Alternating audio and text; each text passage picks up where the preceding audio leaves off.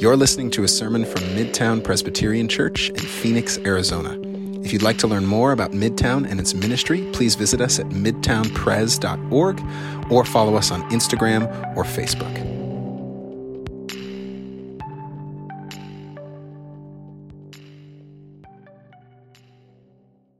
Friends, I am less evil than you.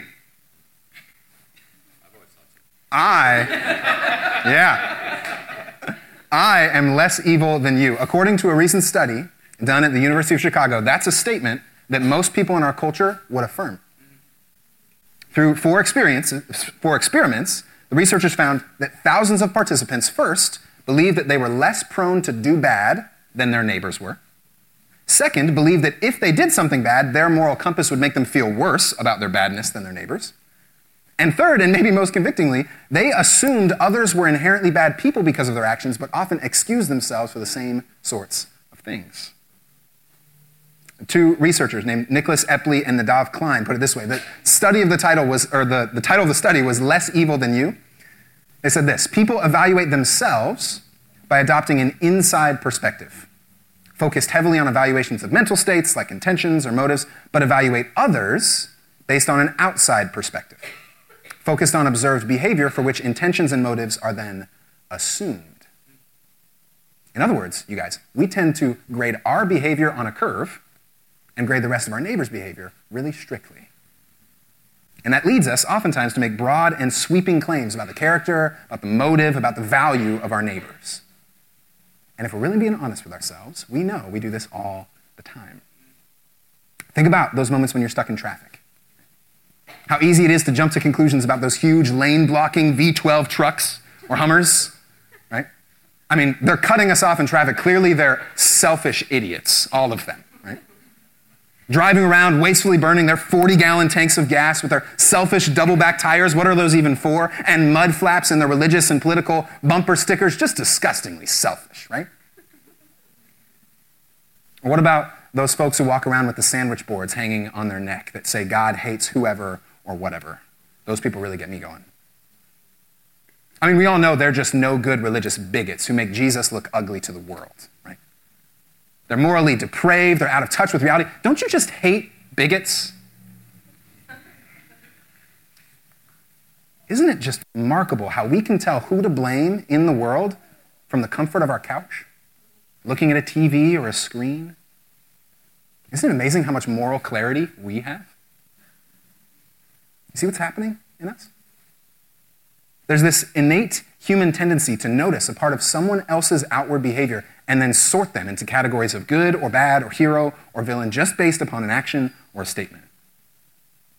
Think about it in your own life. Have you noticed how easy it is to draw the line between good and evil when it comes to other people, but how blurry that line becomes when you look at yourself? How convenient for us.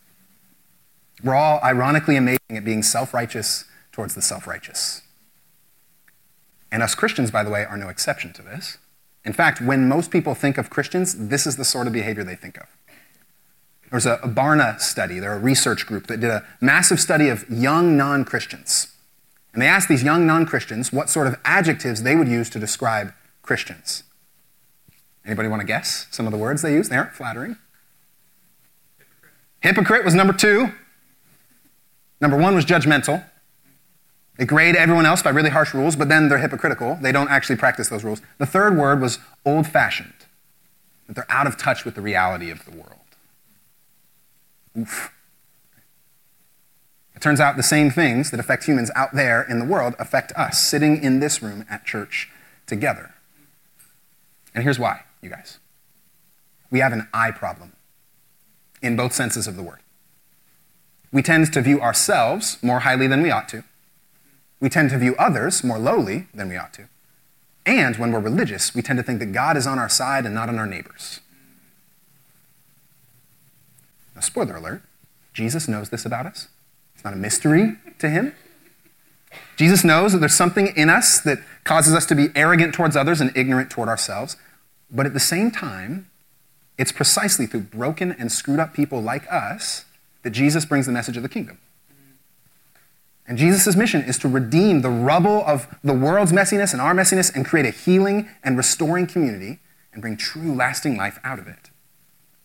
And that approach of Jesus, the bringing together of this ragtag, broken group of people and transforming them through his presence and teaching, that's exactly what we're walking through in this current teaching series here at Midtown. We're calling this series, You've Heard It Said, but Jesus Says to You. And the whole goal of this series is to evaluate some of the ideas or beliefs or phrases that we hear in our culture and bring them before what Jesus says about living in the kingdom and see where they might line up or not line up. See how Jesus is encouraging us to live differently in the world. Because we believe that in living in Jesus' kingdom, we actually find what it means to be truly, fully human. And today, we're examining what Jesus says about our I problem and how his teaching can prompt us to become a community of people who live with a healthier picture of ourselves and of God and of others around us. And that picture can transform not just our lives, but our relationships and really the city and state and world around us. So friends, if you have a Bible, I invite you to turn in it with me, or an app, if that's your preference, to Matthew chapter 7. That's what we're going to be reading today. Matthew is the first book in your New Testament, if you're flipping there. We're in Matthew chapter 7. If you don't have a Bible, by the way, that's okay. The word's going to be behind me on the screen, so you can follow along there. Matthew 7, starting in verse 1. Now, these are the words of Jesus. Do not judge, so that you may not be judged. For with the judgment you make, you will be judged. And the measure you give will be the measure you get. Why do you see the speck in your neighbor's eye, but don't notice the log in your own eye? Or how can you say to your neighbor, hey, let me get that speck out of your eye, while the log is in your own eye? You hypocrite. First, take the log out of your own eye, and then you'll see clearly to take the speck out of your neighbor's eye. This is the word of the Lord. Thanks be to God. Back in my undergrad in college, I majored in English.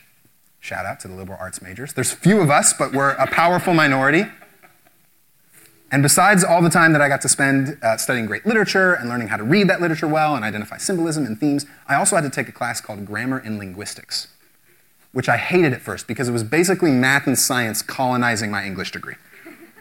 I left those things to study words, and now math and science were intruding upon my words. I didn't like it. But as I continued in the class, there were actually a number of helpful takeaways, and perhaps none more helpful than this. Words often have a range of meaning, and those meanings evolve over time. In all languages, we can use the same word to mean a multitude of different things. For instance, the word run. It can mean to move really quickly using your legs, right? But it can also mean to manage an organization, like run a business. Or it can mean that something is working, like my car runs just fine, or it's not running. Or the word take. It can mean to move something from one place to another, like take your toothbrush on a trip, but it can also mean to take possession of something, like a child stealing a toy from another child. Or it can mean to undergo a certain practice, take an exam, take a nap, what many of you may want to do later this afternoon on your Sunday. You guys thought you were coming to church today. This is Grammar and Linguistics 101. Welcome to class. But here's why this is important for us to remember. When we read words in the Bible, they often have ranges of meaning that we have to explore well if we're going to understand what the Bible is getting at. And that's especially important in our passage today because there's one word in particular that we often can miss the meaning of if we overlook it. It's the word judge. The word that Jesus uses for judge here in Greek is the word krino. It's actually where we get the words critical or critique or criticize, similar root. And krino, or to judge, was actually a common word with a wide range of meanings in Greek. And as it turns out, judge in English also has a wide range of meanings. For instance, to krino or to judge something can mean to decide, to look at two different things and just make a decision on which of them is superior to the other. So an example of this for you real quick. This is an easy example, right? You can look at these two things, Cool Ranch Doritos or Nacho Cheese Doritos. And we all know the right answer is Nacho Cheese. Who said Cool Ranch? Get out of here. No. The answer is clearly nacho cheese. You get the little dust on your fingers afterward, right? You get two snacks. You eat the snack, and then you've got more snacks on your fingers. That's a little gross. So to judge can just mean to make a decision based on information presented in front of you, which is superior. And in this case, obviously, nacho cheese. But it's not just to decide, it's also to evaluate things. This is actually one that we're really familiar with in our culture. Judges on America's Got Talent, right, or MasterChef, they take their expertise and use it to evaluate whether something is good or bad. And the same principles at work with a judge in a courtroom, right? Judge Judy. The greatest, right? Judge Judy's the greatest. Judges have particular expertise in the law that enables them to evaluate good from bad, right from wrong. And when someone can't evaluate well, we say that they aren't able to judge well. For instance, when somebody is under the influence of alcohol or drugs, what do we say about them? They have impaired judgment, right? They're not able to evaluate well. So to krino, or to judge, oftentimes just means to make a wise choice or a good decision. It's actually not that complicated of a word, but in our day, we have oftentimes an inherently negative picture of judging. Don't judge me, right? Don't be so judgy. We think that it implies superiority or arrogance, but in reality, there are good ways to judge without becoming arrogant. Oftentimes, it just means to evaluate or make a decision that is wise or unwise, good or bad, helpful or unhelpful. Which raises an important question in this passage, because Jesus tells us not to judge. So is Jesus telling us not to evaluate wise from unwise or good from bad? Is he saying to ditch our moral compass, to not use any critical thinking to make significant moral evaluations in our life? Is that what he's saying? No, right? That would be ludicrous. This passage comes in the middle of the Sermon on the Mount. And much of this sermon has been about how we clarify and make wise decisions, how we judge between right and wrong, how we know what's good or bad, healthy or unhealthy. This whole sermon has been about making good judgment. So becoming a disciple of Jesus means we grow in good judgment. We grow in our discernment between wise and unwise or good or bad. So Jesus seems to be critiquing a different form of judgment here.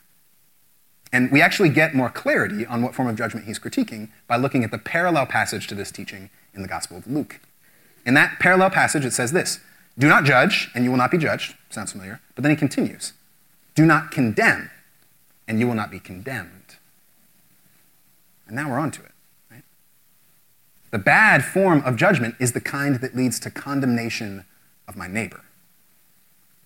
Good judgment means discerning things. Bad judgment means damning people. The move that Jesus opposes in this text is the move from discerning wise and unwise things to damning the people who practice those things. He's telling us to avoid that move where we see an action or a behavior in someone else and make judgments about what we can't see in them. Their value, their character, their worth, their motives. According to Jesus, we're to be discerning of things, not damning of people. And the reason why he tells us that is exactly the reason the researchers at the University of Chicago discovered. We have an eye problem. All of us. And so Jesus, in classic Jesus fashion, he doesn't do a science experiment to prove that to us. He tells a parable. That was one of Jesus' favorite things to do. He tells a story, and this story has a bit of humor in it with also a kind of swift punch to the gut for each of us, which is a classic parable move. He says, when you see a speck in your neighbor's eye, why do you see the speck in your neighbor's eye, but don't notice the log in your own? Or how can you say to your neighbor, let me take the speck out of your eye while the log's in yours? You hypocrite. You stage actor. You pretender. First, take the log out of your own eye, and then you'll see clearly to take the speck out of your neighbor's eye. This is an example of a humorous hyperbole on Jesus' part. He loves to do this all over the gospel. He makes a huge exaggeration in order to make his point.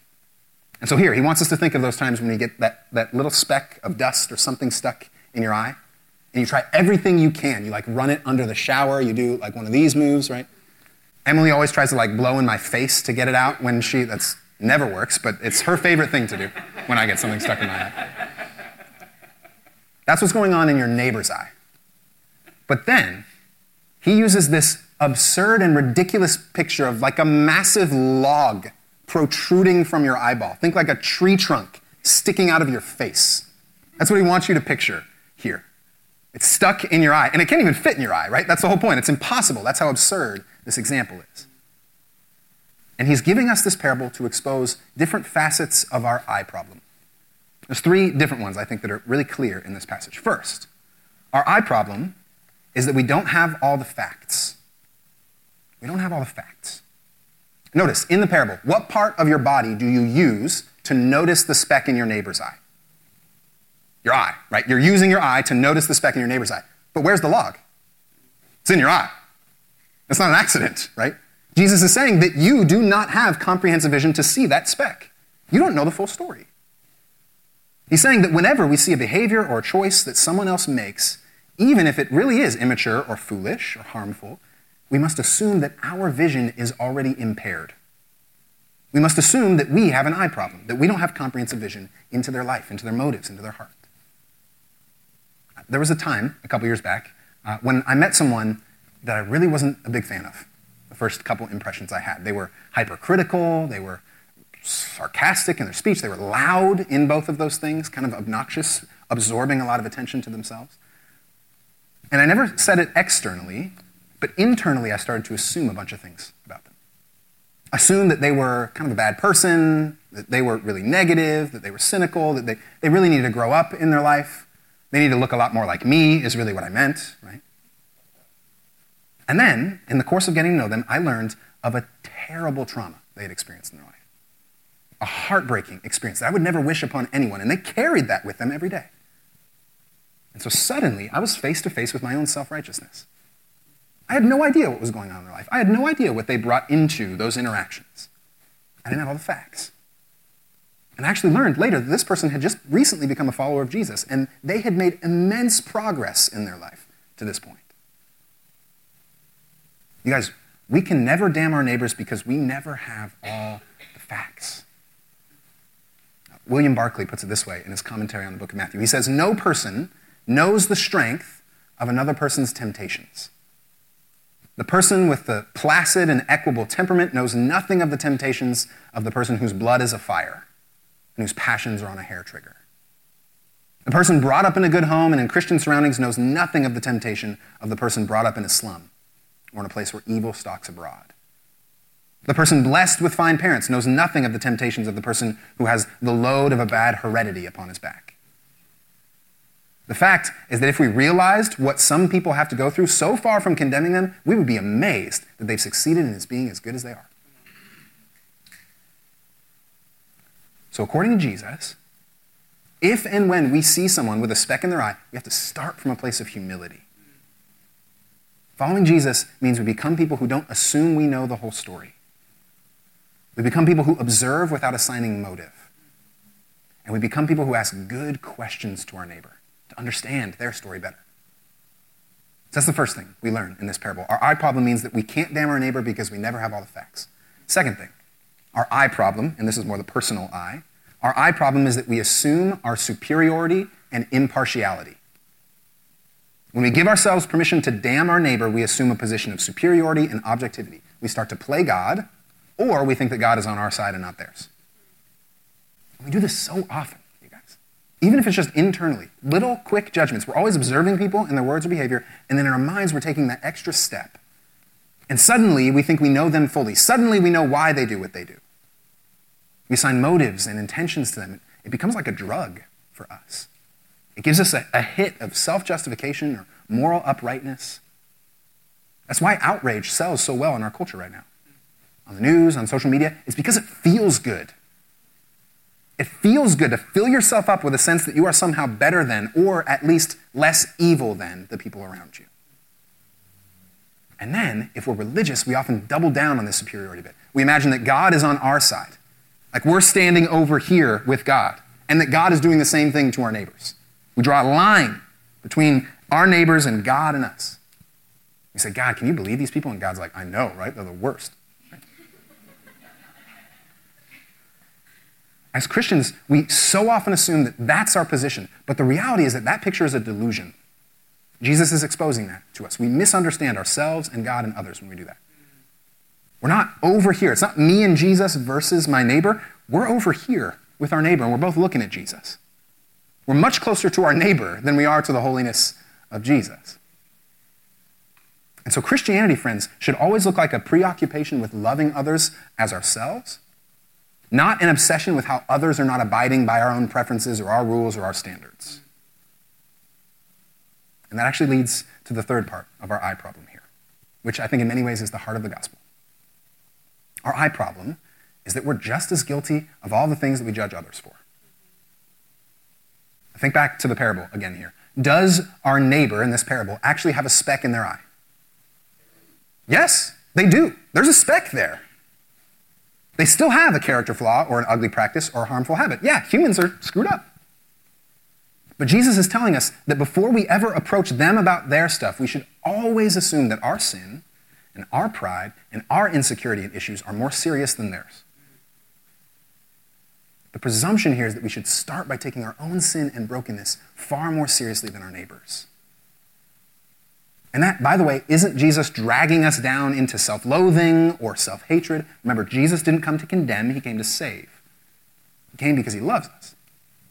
What he wants is to prompt in his community of followers honest self-reflection, a commitment to just a genuine evaluation of our own mess and the way that it leaks into and affects every part of our lives. You guys, if we don't start by dealing with our own stuff, we'll never be able to help our neighbors deal with theirs.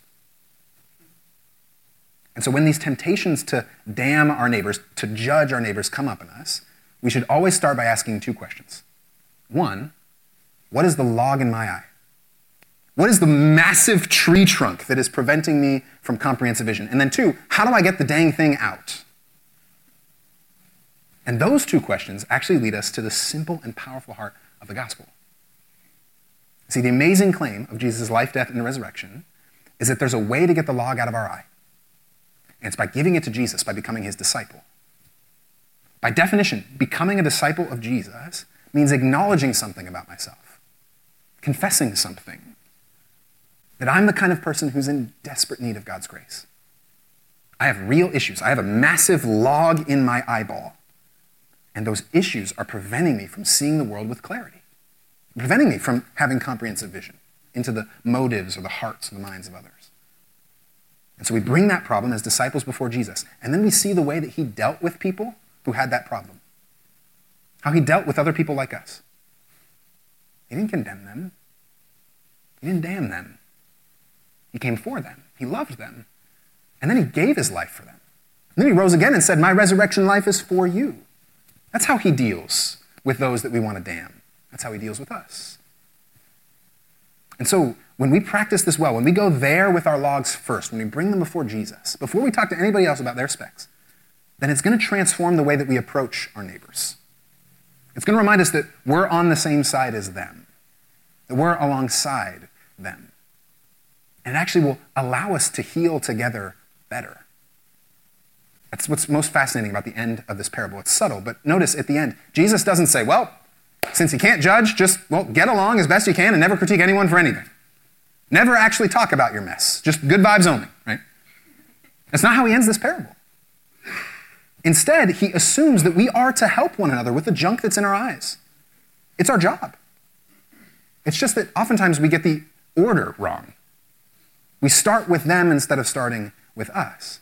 He's telling us to practice good, healthy discernment, not unhealthy damning.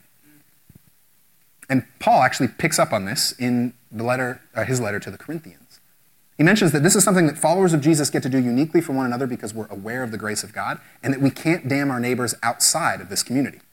He mentions that it's not your job to judge other people out there in the world. It's your job to discern what's going on amidst you. I can't expect non-Jesus people to be doing Jesus-y things all the time. I can't condemn them for that. But if I'm a follower of Jesus and other people around me say they are, well, then we have to do this work of discernment well together. And so I think it's helpful to kind of unpack the process that Jesus is giving here with 4 practical steps for how we do this well. Because it's really hard. It's really hard to come to your neighbor and say, hey, I've been noticing something. Hey, I see this in you, and I've actually seen it in myself, and I think it might be something to look out for. And I will walk with you in it. That's a hard thing to do. It's hard to hear that, and it's hard to say that to one another, but it's a necessity. So here's the 4 steps on how we do this. Number 1, always look at your own log first. Spend real time, intentional time, examining your heart on a regular basis. In our Transform Life curriculum that we just wrapped up, some of our groups are still going through it right now, we actually provided a tool for this. It's an ancient tool that people have used for hundreds of years. It's called the Examine. And the Examine is basically a way of looking at my day and reflecting upon where my heart might have been in the wrong place or right place. How do we do that well? That's the starting point. Then, number 2, before you move to your neighbor, bring your log before Christ. And remember that he has forgiven you, that he's welcomed you, and that he loves you. Only when we know the depth of Christ's forgiveness of us can we actually extend that to our neighbor. Only when we know all of the things that God has forgiven us for can we rightly approach our neighbor about their stuff. And then, number 3, finally, build trusted relationships with Christians that can be discerning, not damning. Remember that Paul writes this, and Jesus talks about this, assuming tight-knit relational communities. The early first century church met in houses. They were rarely more than like 15 or 20 people. So they give these instructions to people who you know really well, who you trust, who have watched you grow up, who have helped parent your kids. Build that sort of tight-knit, trusted relationship so that you can approach rightly to someone else, but also so that you can receive the approaching of someone else to you. It's a necessity. I need a close, tight-knit group of people to point out to me, hey, I'm noticing this. I see this. Every car ride home is a conversation between my wife and I about something like this. Not every car ride, but many car rides. After an event, she's like, hey, I noticed this. And I receive that from her because I trust her. I need to build those sorts of relationships. Our hope at Midtown here is that community groups get to be some of that for us. If you're around Midtown or you've been around for a little while and you're not connected, let me know. I'd love to get you connected and start to build these trusted relationships. It takes time, but it's necessary. We get to grow together in this. And then finally, number 4, remember that we are always for one another as Christ is for us. Any time that we approach a brother or sister about something in their life, we're for them. We're not coming to condemn them. We're not coming to cast them out. We're coming to see them redeemed, restored. That's the hope. Our hope is not that we continue to live in our bad stuff or that we condemn one another, because our hope is that the bad stuff goes away, that Jesus heals it. And so remember that you are for one another always. Today, friends, might we remember the words of theologian Henry Nouwen, that only wounded healers have a right to heal. Only people who recognize the log in their eye have a right to approach others about their specks. All of us in this room have a ton of optic lumber, a ton of stuff in our faces.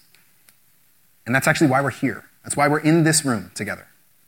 Because we can bring all of that together before Christ at this table, like we're going to do in a couple minutes. We bring our woundedness there, and what we learn is that Christ's woundedness will bring healing to us and then leads us out to be his vehicles of healing in the world around us. His woundedness transforms us as wounded people, and then we go to a wounded world. And so might we, here at Midtown, become the sort of people who learn to discern well with one another. Not damn, but discern. And might we become a force of healing, of life and flourishing in a world that is set on damning itself. Because I know when we do that together, Jesus promises when we do that together, we will experience full and free and lasting life.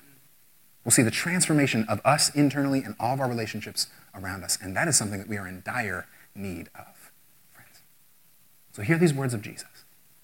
Let them soak in. Let them transform you today in this place and out into your world. Let's pray.